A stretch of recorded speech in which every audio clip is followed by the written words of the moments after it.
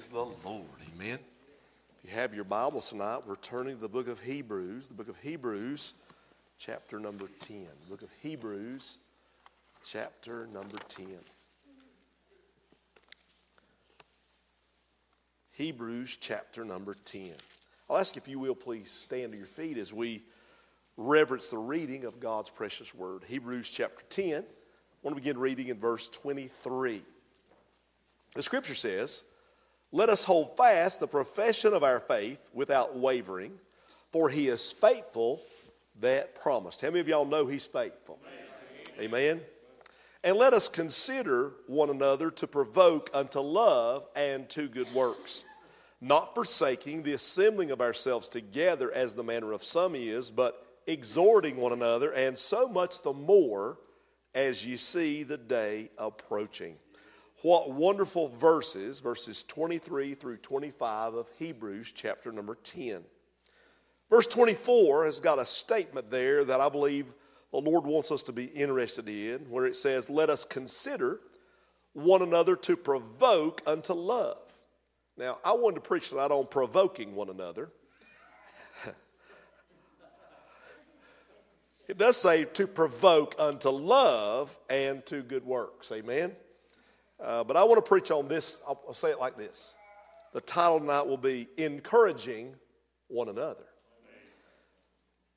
I heard in the prayer room, somebody said in their prayers, I finished praying and I started just listening to the stillness there. Somebody said, "Oh, Lord, would you give a word of encouragement tonight? God, I need to be encouraged." I heard somebody praying that. I went, what about this? God said, preach on encourage one another. Amen. Man, how we need it so desperately. But I believe there are some things in the Bible that are very small, insignificant things that are there for our encouragement, and we often overlook them.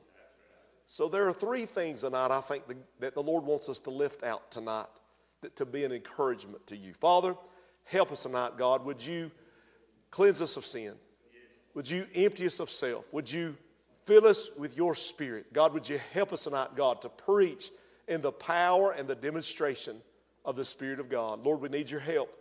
For it's in Jesus' name we ask it. Amen and amen. Thank you for standing. You may be seated. It seems like nowadays we don't always hear exactly what we should hear. Or if we hear, we don't always understand what we've heard.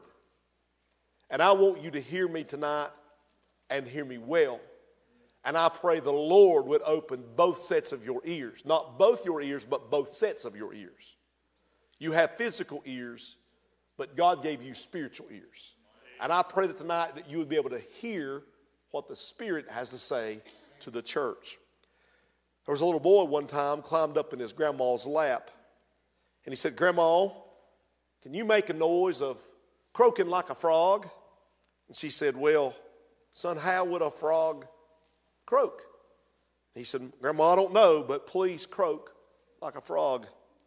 So she did the best impersonation she knew how of croaking like a frog. And the little boy jumped out of her lap, clapping his hands. "Thank you, Grandma. Thank you, Grandma," he said.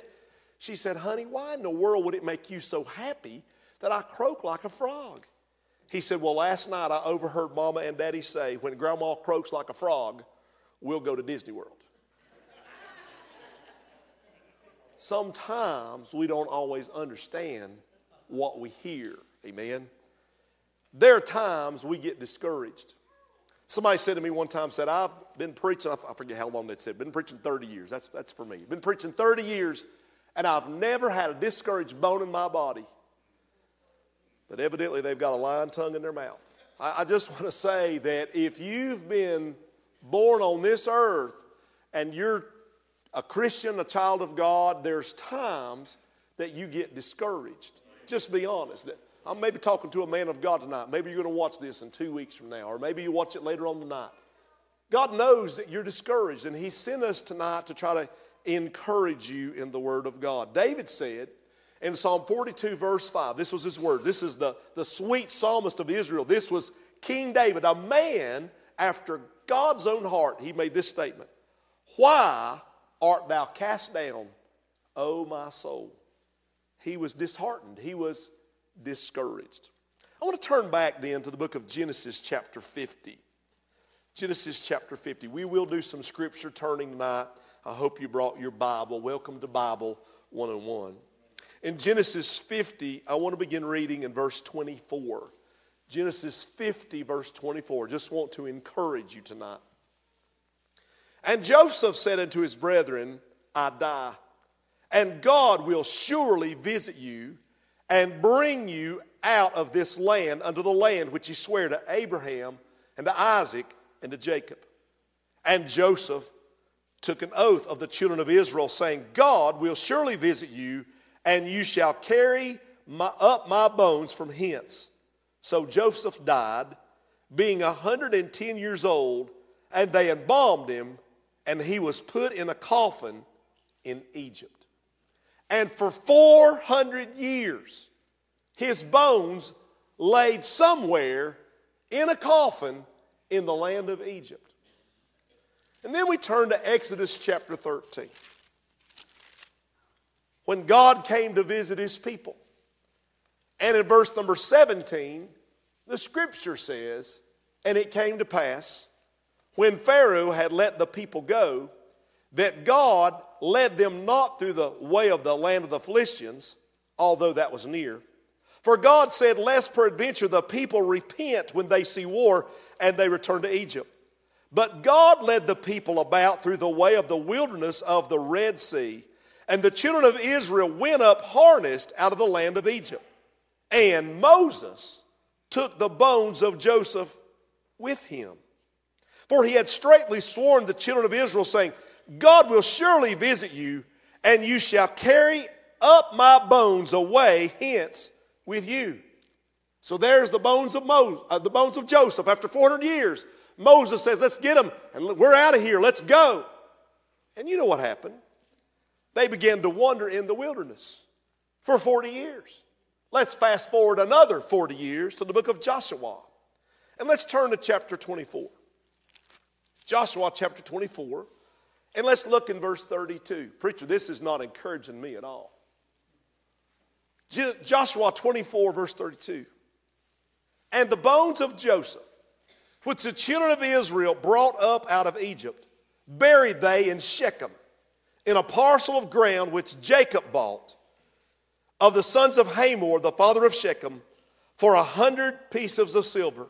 And it became the inheritance of the children of Joseph. When the time for Joseph came that he was dying, he knew that God was going to bring Israel up out of the land of Egypt. And he believed that God would take them back to the promised land. And he made the Israelites promise him that one day when they returned home, that they would take his bones out of Egypt back to the promised land. And he died. 400 years later, Moses led the children of Israel out of Egypt, and they took the bones of Joseph with them. But in the wilderness, the children of Israel rebelled against God, and after 40 years, they wandered around, and finally, Joshua led them across, amen, and they buried Joseph's bones in the promised land. Have you ever stopped to think about what really happened to Joseph's bones during those 40 years of wandering? Who it was that carried those bones? I want to say that tonight, what if your job was carrying around on a scale of 1 to 10, God called you and said, your job is to carry the bones of Joseph for 40 years through the wilderness. On a scale of 1 to 10, how satisfied would you be with that calling? Everybody wants to be a servant of God until you get treated like one. I just imagine the conversation. I'm sitting here thinking. Just imagine the conversation. Somebody walked up to one of the members of the children of Israel and says, hey, what are you doing? What job do you do as we're wandering aimlessly through this wilderness? And one said, well, my job is to watch the sheep and the cattle to make sure they don't stray. Oh, that's good.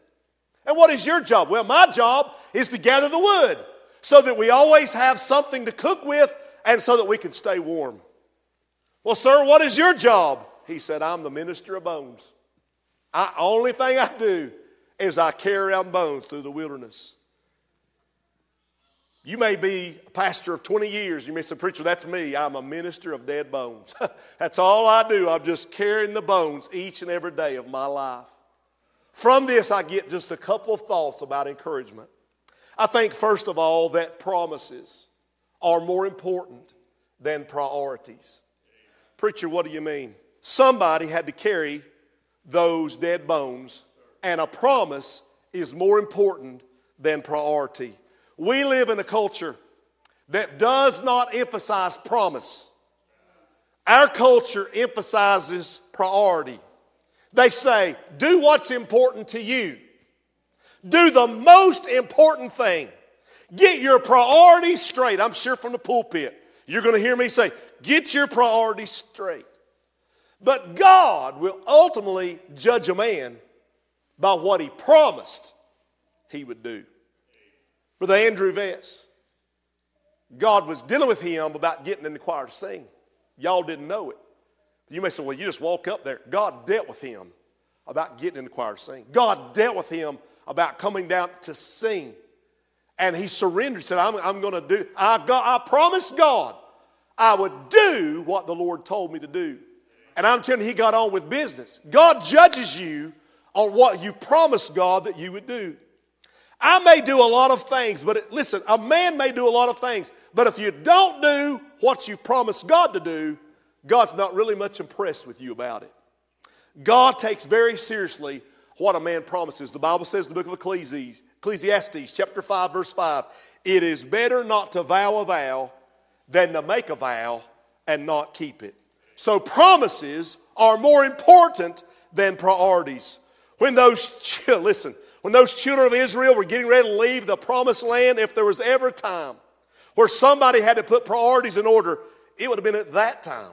And we're trying to get all their things together. Let's go back to Exodus, chapter 12, I think. Exodus chapter 12. I want to read about it. Exodus chapter 12. You remember, God went through and he said, put the blood on the doorpost and the lintel of the house, and when I see the blood, I will pass over you. And that night, when God came through the land, every house that did not have the blood, the firstborn in that home died that evening. And there was a grievous cry over all the land of Egypt that very night.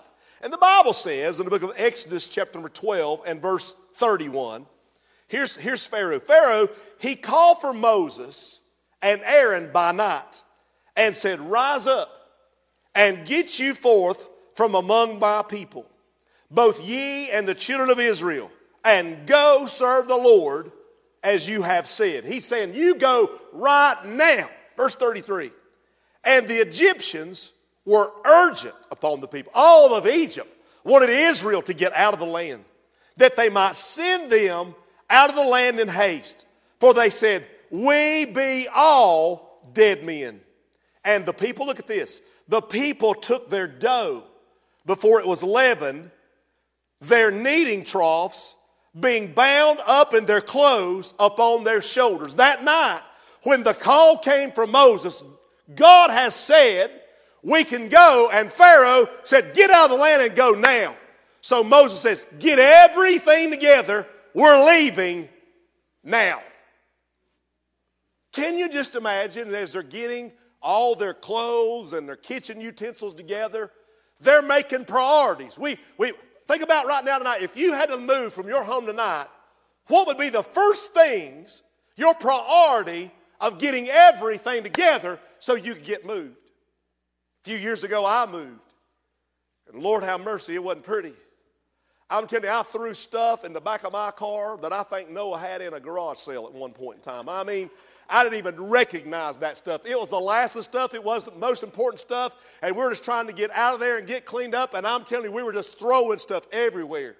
And while your priorities are to get all your stuff, or as much as you can, you're getting everything together. Moses says, hey, go get the bones of Joseph. You snap your neck around and say, what? I'm in the middle of my priorities, man. I got to get my stuff together. We're exiting this place tonight. And you want some of us to do what? You want us to go get the bones of who? Joseph. Joseph died 400 years ago. Why do we care about Joseph? I need my cooking utensils. But Moses said, we made Joseph a promise that when we got out of Egypt, that we would take his bones with us. And I'm telling you that your promise is more important than your priorities. I'll tell you something about my grandpa. I hardly ever hear him say, wait a minute. You know how you are. You're carrying stuff and somebody says, I need you. Wait a minute, let me set this. Never. Man, he'd drop what he had, take the shirt off his back. He didn't have to wait for help when it came to Grandpa. He was after it, amen. And I'm telling you, Moses said, get the bones of Joseph and let's carry him out of here because we gave him our word. Your promise is more important than priorities. What about that, amen? When you make a promise to God, you better be careful that you keep that promise. You promise to be faithful, you better be faithful. You promise to sing in a choir, you better get after it. If you promise God, you better get after it. I promised God that I would preach the gospel. And I preach even on Super Bowl Sunday. The gifts and the calling of God are not without repentance, right? Amen. But you hear me very well, amen. God called us to preach the word of God. And I'm to preach in season and out of season. Amen. Another thing I get from this, that personalities are never as important as purpose. Now, look in the Bible. I've read some scriptures in the book of Genesis, the book of Exodus, the book of Joshua. Somebody tell me tonight the names of those men, I mean, especially the main ones that were responsible for carrying Joseph's bones. It was, can you tell me who carried his bones? I read it tonight. Who carried his bones? You don't know because the Bible doesn't say. These men are unnamed. These men are unrecognized. But the fact remains the same that somebody had the responsibility to carry out the promise they made Joseph and get those bones and carry them out of Egypt and wander 40 years in the desert, amen, and in the wilderness, and finally get them across the Jordan River into the promised land, amen. I'm just telling you that I don't care who the personalities are. You got to understand something about ministry. Oftentimes in the ministry, you are unrecognized. Your service is unnamed. You're not getting a lot of pat. Well, you mentioned Andy's name tonight from the pulpit, and I sung this morning, and I sung last week, and you didn't mention my name from the pulpit, but the first time he gets up there to sing, you mentioned his name, and you didn't do it for me, and I'm never coming back. Oftentimes, in the service to the Lord, things are unnoticed and unrecognized, but they're not unrewarded. I just want to encourage you, sir, wherever you're serving, right? You may be at Hemorrhoid Boulevard Baptist Church. It may be so cold in your church that the cows, when they walk in, they give frozen milk. I'm just telling you, some of us, we are in places that are dry and places, and we go through seasons in our life that sometimes we feel like, what's the use, man? One time there was a man wrote to the paper, and he said, I don't understand why these Baptists have 3 services a week. I go to my church. I only go on Sunday morning, but they make me feel guilty for not going Sunday night and not going Wednesday night. But I just don't understand why they got to go 3 times a week. And to be honest with you, I can't remember one of the sermons the preachers preached. I mean, I remember a few things that happened there, but I don't know his outline. I don't know. And someone wrote back and said, listen, to the man who wrote that, why we have 3 services a week. My wife and I have been married 30 years, and we eat 3 times a day.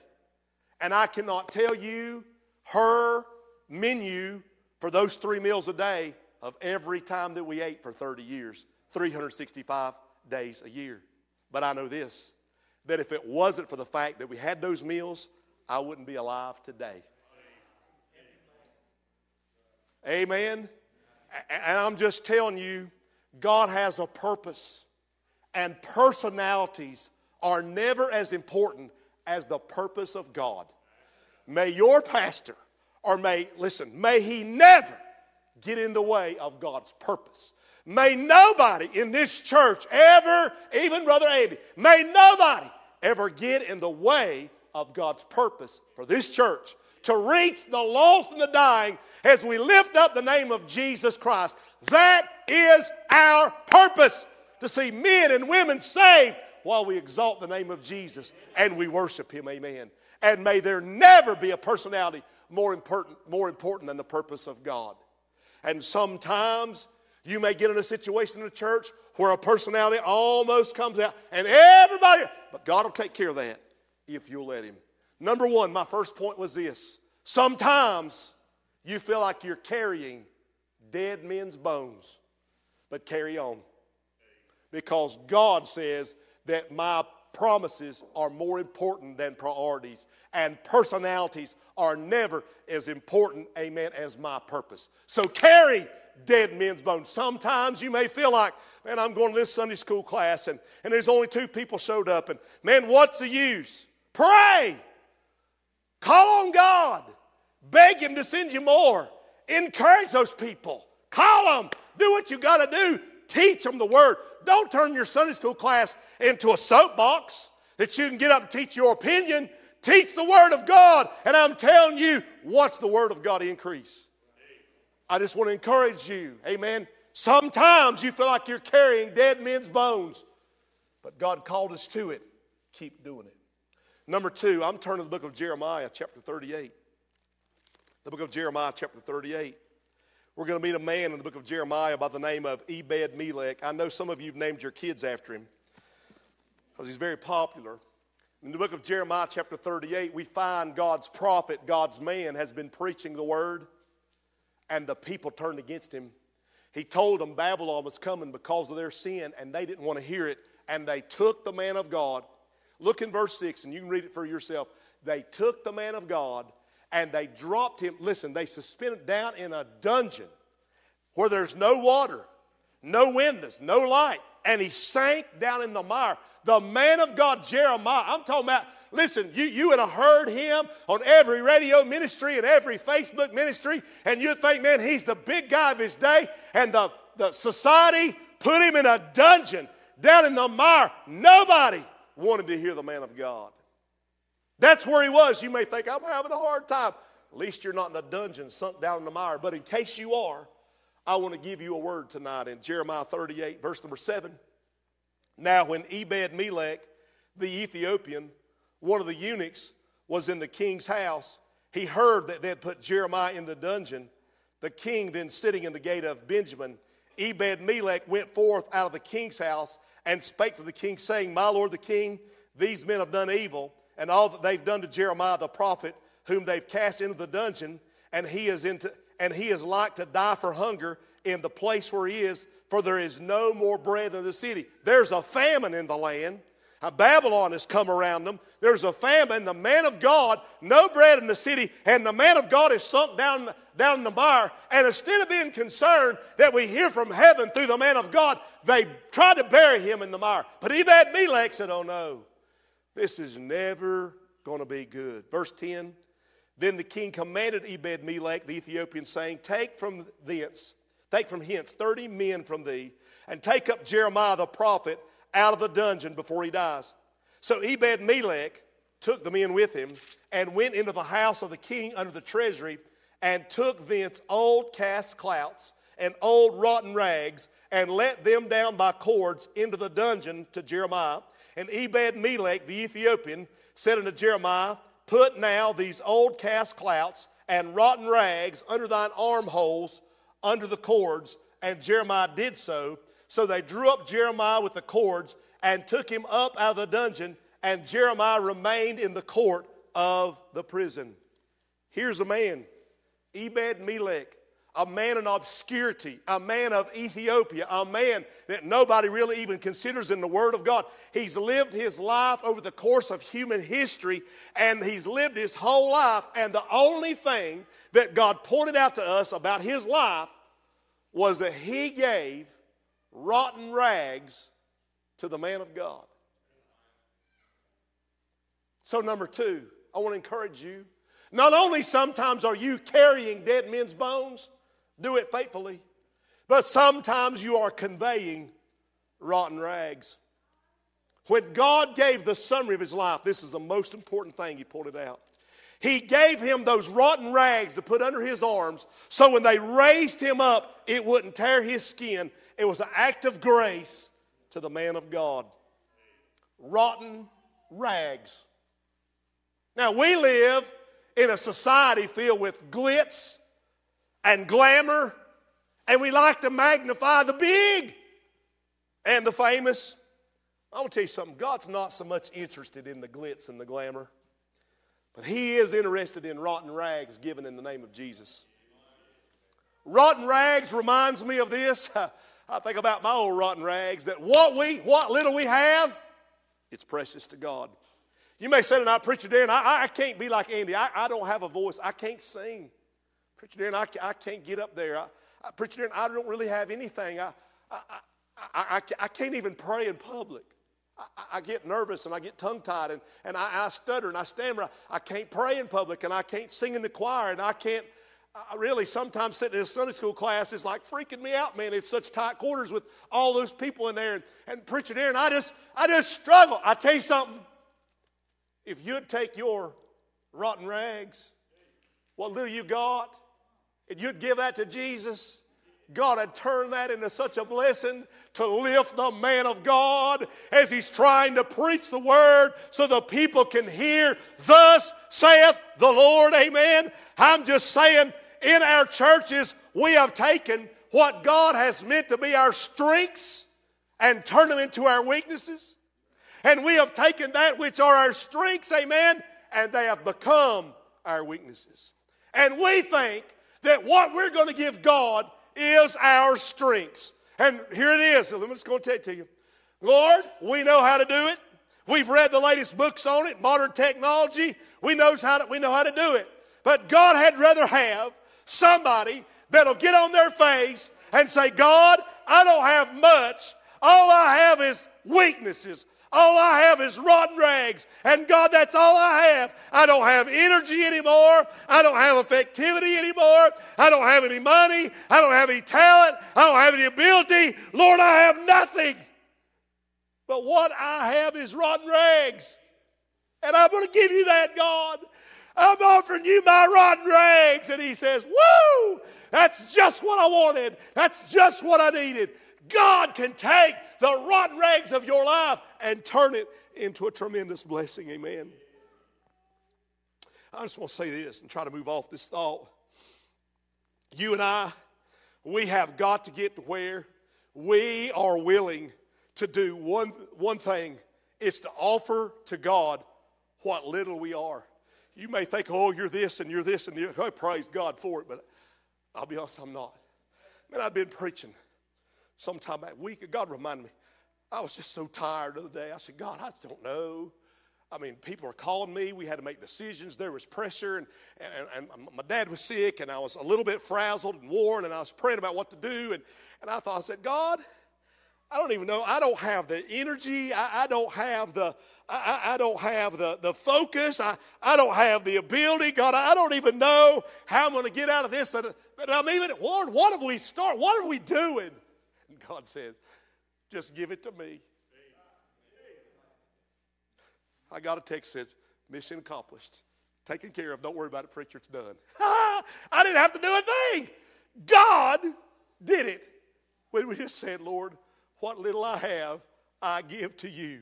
God is not interested in your strengths. He's not impressed with your cleverness. He's not impressed with your ability. He's not impressed with those things. You know what he wants? He wants some rotten rags if that's all you've got to offer. I looked this scripture up.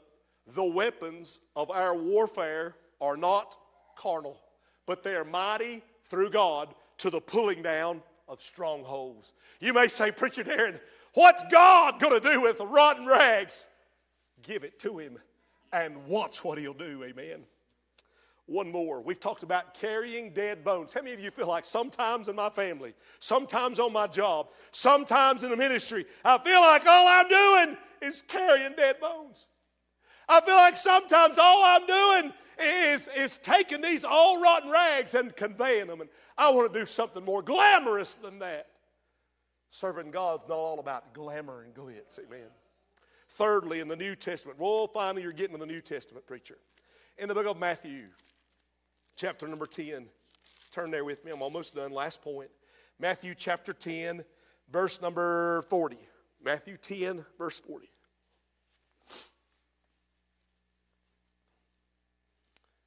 He that receiveth you receiveth me, and he that receiveth me receiveth him that sent me. Verse 41. He that receiveth a prophet in the name of a prophet shall receive a prophet's reward. And he that receiveth a righteous man in the name of a righteous man shall receive a righteous man's reward. And whosoever shall give a drink unto one of these little ones a cup of cold water, only in the name of a disciple, verily I say unto you, he shall in no wise lose his report. Thirdly, there are times all you can do is just consign a cup of cold water. You're unrecognized. You're unnoticed. But you're not unrewarded. Now I want to say, when me and my little brother, we were just little bitty fellas, we would take our allowance, ever what it was, a quarter, and we'd save that money. Rather than spending on baseball cards and bubble gum like most young boys would do, or trying to put a bell on a bicycle, we started what was called Backyard Baptist Church. And my brother would lead singing, and I'd preach. We'd call the cats and the dogs in, and we'd preach to them. And we even baptized the cat one time. And the cat clawed me and scratched me and went running down the hall, and my daddy said, "What are you doing with the cat?" I said, "Dad, we're baptizing him." He said, "Son, you cannot baptize a cat." I said, "You ought to have thought about that before he got saved. If you get saved, you get baptized." Amen. And years later, months later, in the year, we had a little wooden pallet with an upside-down 40-gallon barrel of whatever that was. And a young man from Alabama, Gadsden, Alabama, came to the altar, and I knelt down with him, and I said, "Why are you here?" He was crying at Pretend Church. I said, "Why are you here?" He said, "I need to be saved." I thought, praise God, I barely got saved myself. Now what do I do? And I thought, well, please let my daddy be home. And I run in the back door. "Mom, where's Dad?" She said, "He just got home from work." I thought, thank God. "Dad, there's a boy in the backyard that needs to be saved. Get your Bible. Come with me." He said, "There's a what? Where?" I said, "Just get your Bible and come with me." And he went in the backyard and led that young man to faith in Jesus Christ. And we would take our little offerings that we got there. The cat couldn't give much, and the dog didn't have a whole lot, but Grandma might give $1 or $2. And we would take that money, and then we would take our allowance and we would add to it. And we would ask our parents to help us. And we found a missionary that was sending Bibles to China. And we did it in Jesus' name. And one of these days, there may be some Chinaman that says, and God's got the record book there, and he says, "Hey, you won Chinaman to the Lord." And we think, "You got the wrong guy. I've not led any Chinaman to the Lord that I know of." That said, "Oh, no, right here it says, you sent money over for Bibles to a missionary, and he led thousands to the Lord, and you're part of that. And so you're going to get his part of his reward. I got enough to go around his." How many of y'all know his rewards don't run out? You see, I gave it in the name of Jesus, and God will bless it. A cup of cold water in Jesus' name. Brother Jeff Singleton, where you at? Wave at me. Brother Jeff's daddy. There you are, identifying people again. I'm mad. Tommy Singleton. I'd just been elected pastor here. I hadn't been here just a little while. God was saving souls, and one Sunday morning, God just set in, moved in. And Brother Tommy used to sit in the very back of the church. And he gets up. He starts walking down the aisle. I thought, what in the world? Tommy comes walking up to he comes up to the altar. He comes up the steps to the platform. He takes the cup that was sitting here and he pours me water and he hands it to me. And he went and sat down. Tore me out of the frame. He was saying, "Preacher, you've been all lathered, worked up, and God saved." And he's given me a cup of cold water in Jesus' name. God told him to do that, and he just went and sat down. It's the craziest thing I've ever seen. And it was so holy to me, I couldn't drink it. I had to pour it out and give it to him. I said, "God, this cup of cold water belongs to you." And I poured it out and gave it to God. Well, what does he need water for? Do you get my drift?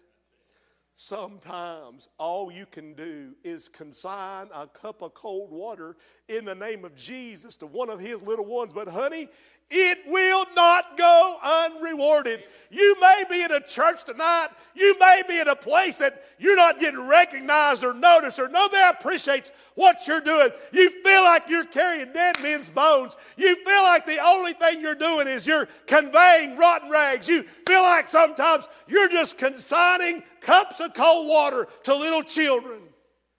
But honey, it's going further than you think it is. So I'm going to encourage you, stay faithful. Stay after it. Keep praying.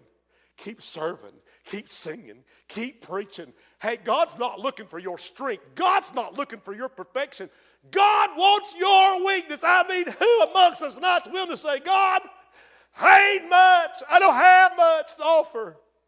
But I got some rotten rags that's in my life. And what little energy I got, I'm going to give it to you." You watch what he'll do. You stand to your feet.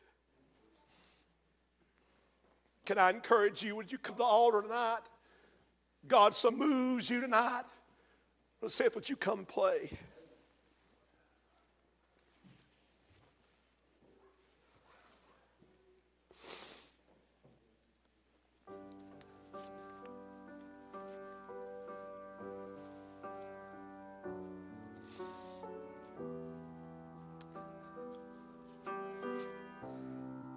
Father, I love you tonight. God, I know